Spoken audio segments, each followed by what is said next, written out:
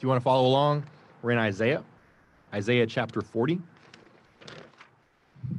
So yeah, Isaiah chapter 40, 27 through 31.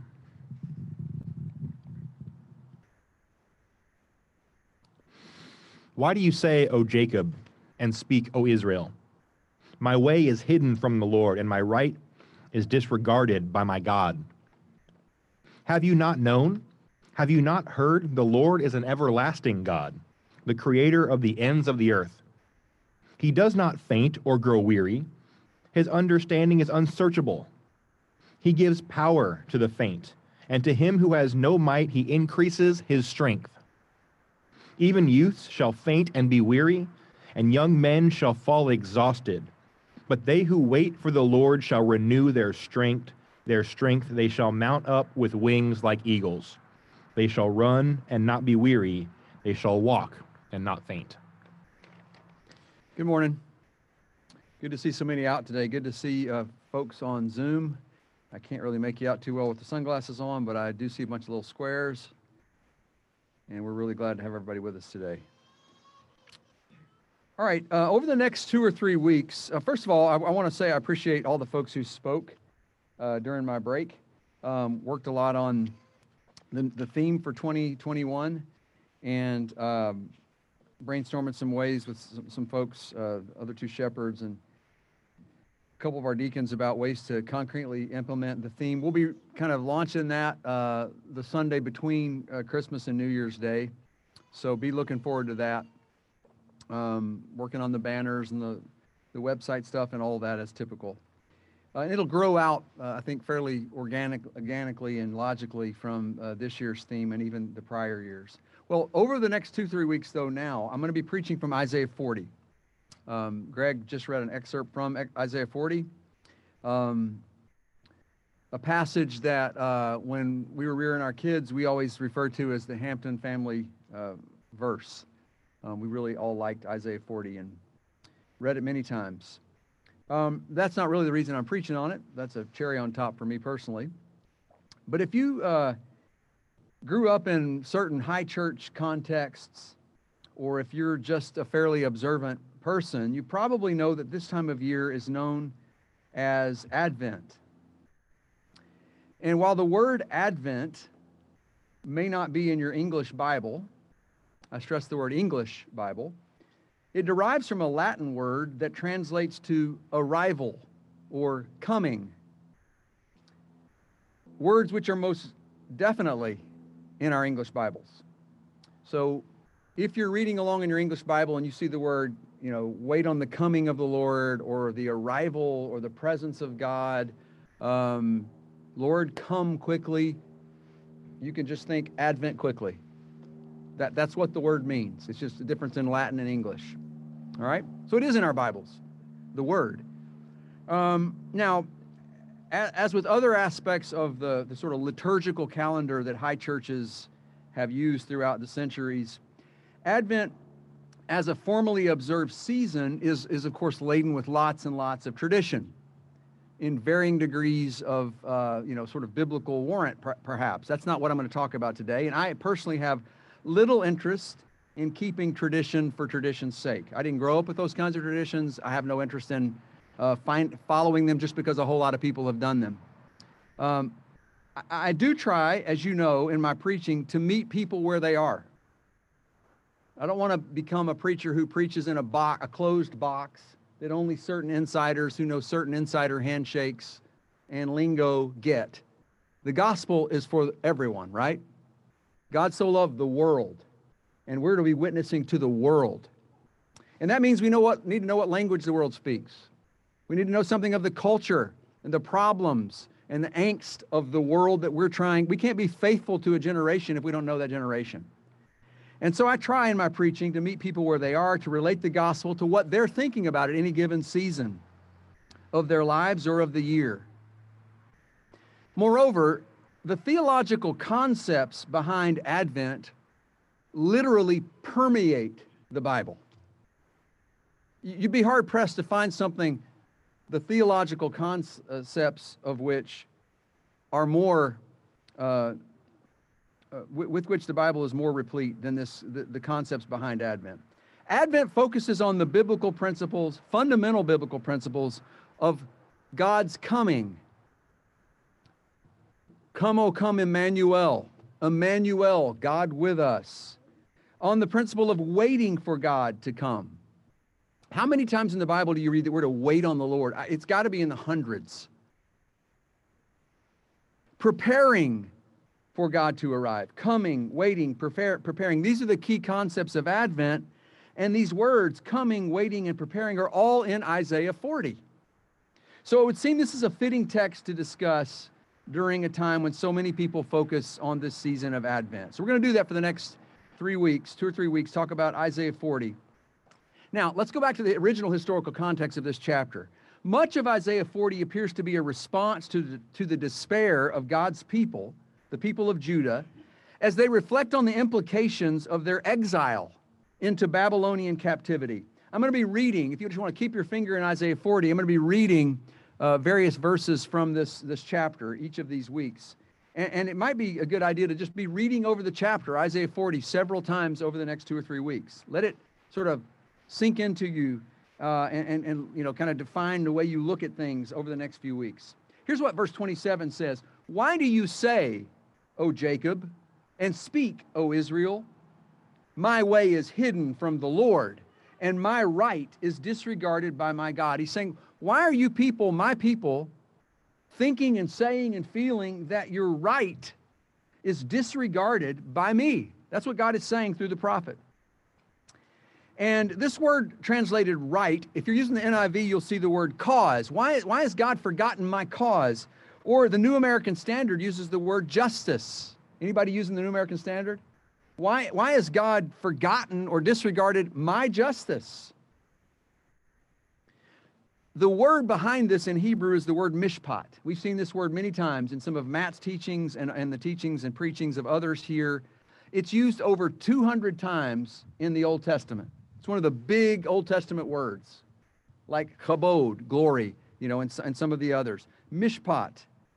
It means justice or treating people equitably. That's the basic idea.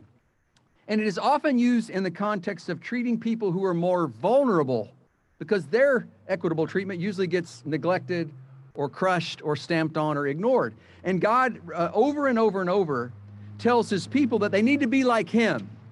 Because Yahweh, as Psalm 146 puts it, and I quote, executes justice, mishpat, for the oppressed and gives food to the hungry.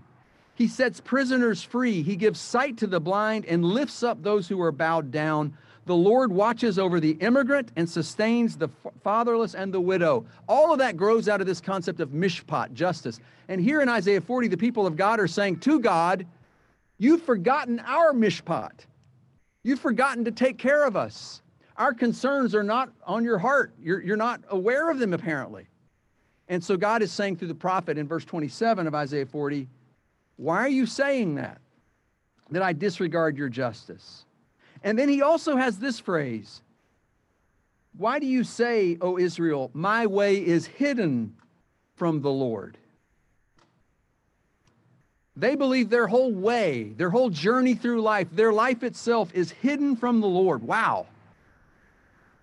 The life of God's people, the plight of God's people, hidden from that God. Have you ever felt like that? Like God is hidden? Like you really needed him to show up, like fast. But he's nowhere to be found. 5 chapters later, in Isaiah 45:15, we read this statement from the prophet. Truly, you are a God who hides himself, O God of Israel. Somebody's asking you what the traits of the God you serve are. What might you say? Loving kindness, that's another big Old Testament word, chesed. You might talk about God's love, 1 John, you know, God is love. You might talk about his justice, his holiness, and you wouldn't be wrong. How many of us would say, well, that's his hiddenness? God's hiddenness. Truly, you are I'm quoting here from Isaiah 45:15. Truly, you are a God who hides himself, O God of Israel. Have you ever felt like you were serving a God who hides himself? So it's this hiddenness of God that I want to discuss this morning as we think about some of the big biblical principles behind the concept of Advent. The hiddenness of God. First, what are some of the things that can make us feel this way? And the most obvious thing to do is to start with Isaiah 40, since that's the context from which we're taking these verses. And so for the original hearers of these words, the context is that they've been exiled. They've been kicked out of their land, which is destroyed. A lot of their relatives and friends are dead. They've been hauled off into a pagan land. The conditions in which this section of Isaiah were written were utterly hopeless. By any conventional standard, there is no hope here. Imagine yourselves being drug off to a land ruled by apparently all-powerful tyrants who believe that their gods control the universe. And their gods look to have just won a big battle, and you can go around the whole hinterlands that lie in any direction as far as the eye can see or the camel can travel, and those lands and kings have fallen to their gods. These Mesopotamian gods appear to run everything. So the people of God do not feel in control of their own life. You ever felt like that? The well-being of your loved ones beyond your control. They're like a leaf in a storm. And that storm is the Babylonian Empire and its rulers. Have you ever felt like your problems were both too big for you and too complex for you, all at the same time?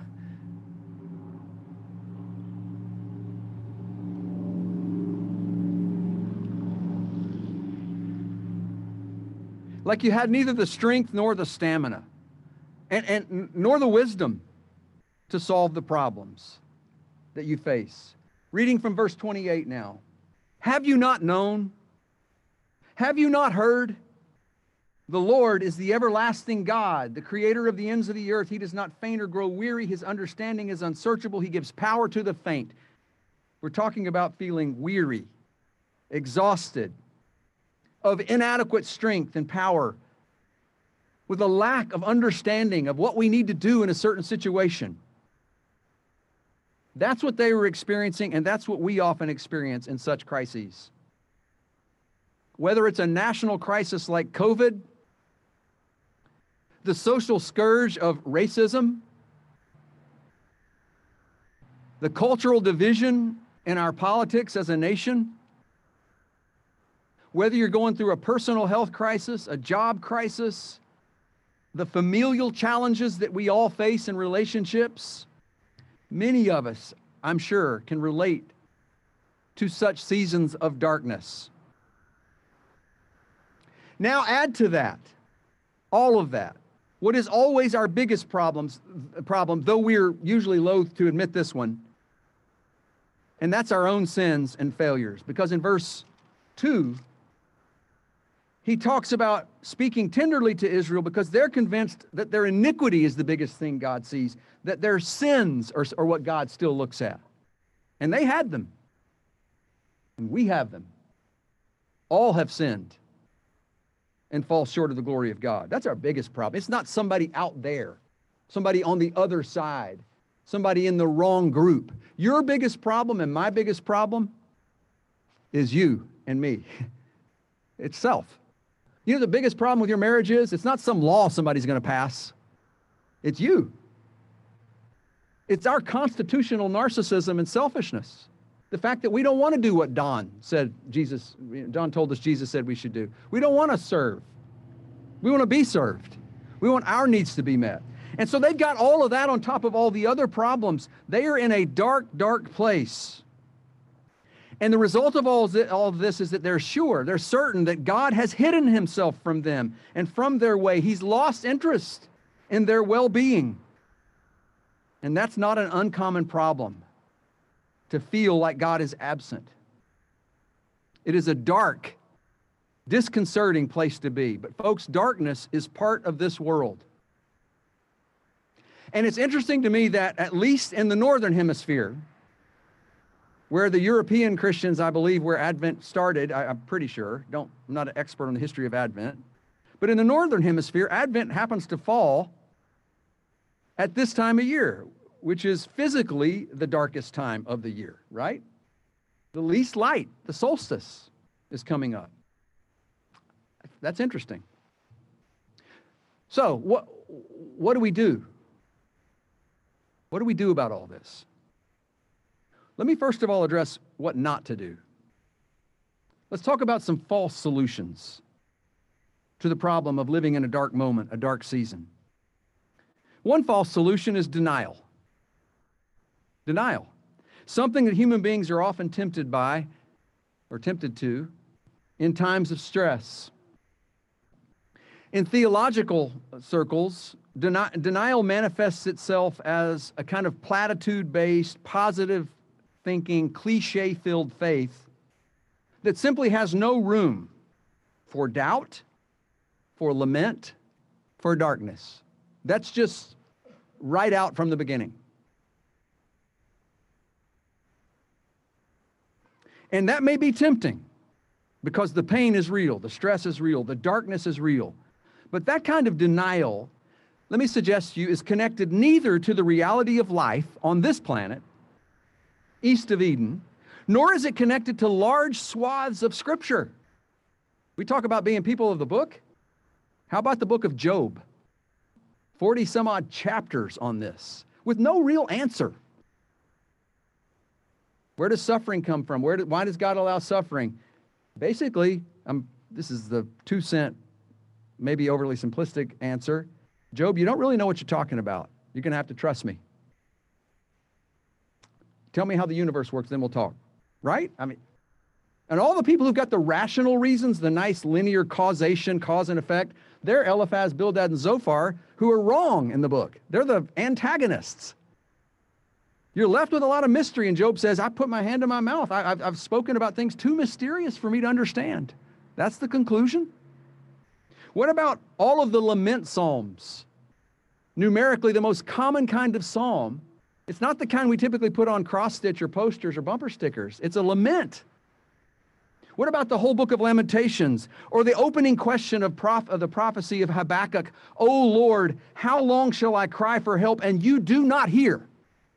That kind of language is all over the Bible. Literally all over it. The French theologian and philosopher Blaise Pascal said, a religion which does not affirm that God is hidden is not true. And a religion which does not offer the reason for this hiddenness is not illuminating or helpful. Beyond denial, we often turn in our despair to false sources of hope, solutions that ultimately are merely human. And because they are merely human and not from God, they are no answer at all, it turns out. So here we're presented with the same options as these exiled Jews. We can put our trust in our country. Verse 15 of Isaiah 40 mentions the nations. He says, behold, the nations are like a drop in a bucket to God. They're accounted as the dust on the scales. If you put them in the scale against the weight, the glory, the chabod of God, they don't even measure. They're like, oh, there was something on there before because I see a grain or two of dust. That's the nations. And yet, did Babylon feel like that to these captives? No, it felt all powerful. Be wary of being lured into this idea that your ultimate solution, our ultimate solutions are going to have something to do with an earthly nation, be it Babylon or America or any of the other ones that have come and gone. You can put your trust in the political rulers, verse 23 of Isaiah 40. Well, I've got pages flipping everywhere. Isaiah 40, verse 23. He says, God brings princes to nothing. He makes the rulers of the earth as emptiness. We got a whole lot of folks in our culture right now on either side of all sorts of issues who are pretty certain that all will not be well until their rulers are in power. Shame on us. Remember that statement about Jesus, often used in the Advent time as well? The government will be on his shoulders. The government will be on his shoulders. It's on his shoulders. What about the gods of our culture? In verses 18 through 22, Isaiah 40 just explodes the futility of serving gods other than the real God. To whom then will you liken God? The prophet asks. Or what likeness will you compare with him? An idol? A craftsman crafts it or casts it. A goldsmith overlays it with gold and casts it with silver chains. If somebody's too impoverished for all that, he finds a wood that won't rot, and he carves his God out of that using the skills of some artisan to set up this idol that won't move. And then God asks, do you not know? Do you not hear? Has it not been told you from the beginning? Have you not understood from the foundations of the earth? It is He, Yahweh, who sits above the circle of the earth, and his inhabitants are like grasshoppers. He's above and beyond and outside creation. He is the creator. How will a solution come from within the very world that created the problem? Doesn't make any sense. And so none of those things, nations, political leaders, and all the other gods we come up with, we are a veritable factory of gods, of idols, as John Calvin wrote. None of those is big enough, weighty enough. Only Yahweh possesses the glory necessary to deliver us. And while we may not see His glory, at least see it very clearly in the darker seasons, the hidden times, the message of Isaiah 40, God's own answer is, I have not forsaken you. I have not forsaken you. You're my people. I remember you and your problems more than you do. I love your loved ones more than you do. So do not make the mistake, he seems to be saying, of equating delay, God's delay, with God's disregard.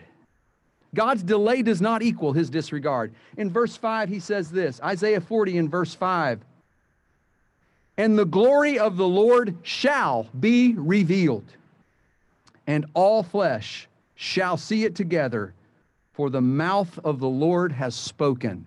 The same mouth that spoke all of this created order, this cosmos, into existence, has said that we will see His glory. Why? On what basis? Well, that's in verse 10 and 11. Because God is coming. That's what the word Advent means. It's just Latin for arrival, coming. Verse 10, read with me, Isaiah 40, verse 10, behold, the Lord comes with might, and His arm rules for Him. Behold, His reward is with Him, and His recompense is before Him. He will tend His flock like a shepherd. He will gather His lambs in His arms. He will carry them in His bosom and gently lead those that are with young. It's this beautiful picture of strength and gentleness, limitless might and limitless love. And He is coming to pour all of that on you and me. His glory is coming, and we will see it. John Oswalt, in his commentary on the book of Isaiah, says this about chapter 40 and the chapters that follow. Would not invalidate the truths that he had proclaimed earlier. The exile would give God an even greater opportunity to show His sovereignty and His trustworthiness. All that we lack, folks, in strength, in resources, in wisdom, and resolve, God will supply. Have you not known? Have you not heard? The Lord is the everlasting God. He does not faint or grow weary. His understanding is unsearchable. He gives power to the faint, and to him who has no might, He increases strength. Even youths, young people, shall faint and be weary, and young men shall be exhausted. But in God's hands, things are different. He will supply all of those needs. But I want you to note this as we close, and this is really the takeaway from today's lesson. This life-giving renewal that God promises, this hope that he holds out, comes only to those who wait. Verse 31, the very last verse of the chapter. But they who wait for the Lord shall renew their strength. They shall mount up with wings like eagles. They shall run and not be weary. They shall walk and not faint. Renewal comes to those who wait. The light dawns in the darkness, ultimately for those who are waiting on God's coming. It's those who wait for the Lord, who sit in the darkness, sit there with his promises, mulling them over, believing them afresh every day, talking about them, weighing them, singing about them, praying through them. They're the ones who will experience this hope. It's not those who turn in denial to pain-numbing distractions or turn from God to would-be human saviors, power, politics, possessions, or who allow the accusing voice of the adversary to drown out God's message of abiding grace. Now, admittedly, there's a tension here, a serious tension, one which lies, I believe, at the heart of what Advent is. As those who wait, as the people who wait on God, we experience God's presence even in his absence. Presence in absence.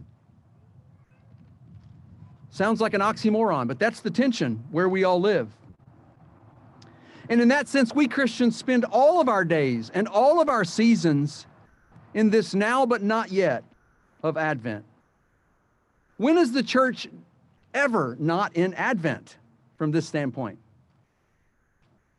As the Swiss theologian Karl Barth once asked, what other time or season can or will the church ever have but that of Advent?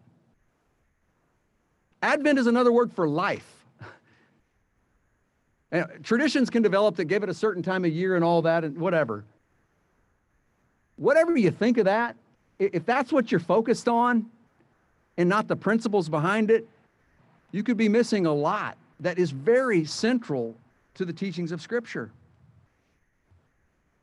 So to wait on God, a God whose timing and ways can indeed be mysterious, inscrutable. To do that is simply to live with God.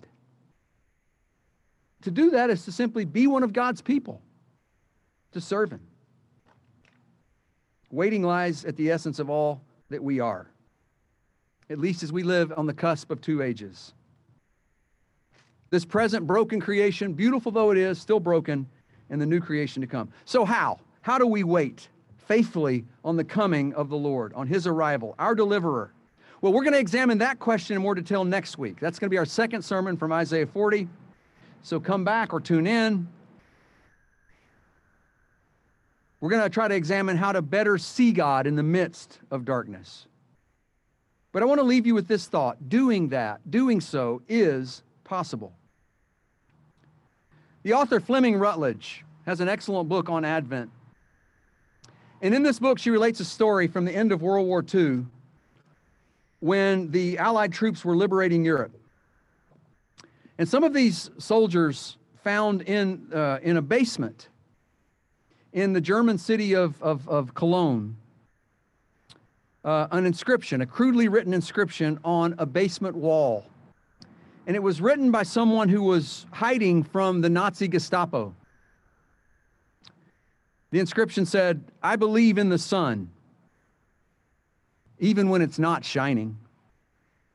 I believe in love, even when feeling it not. I believe in God, even when God is silent." Thank you.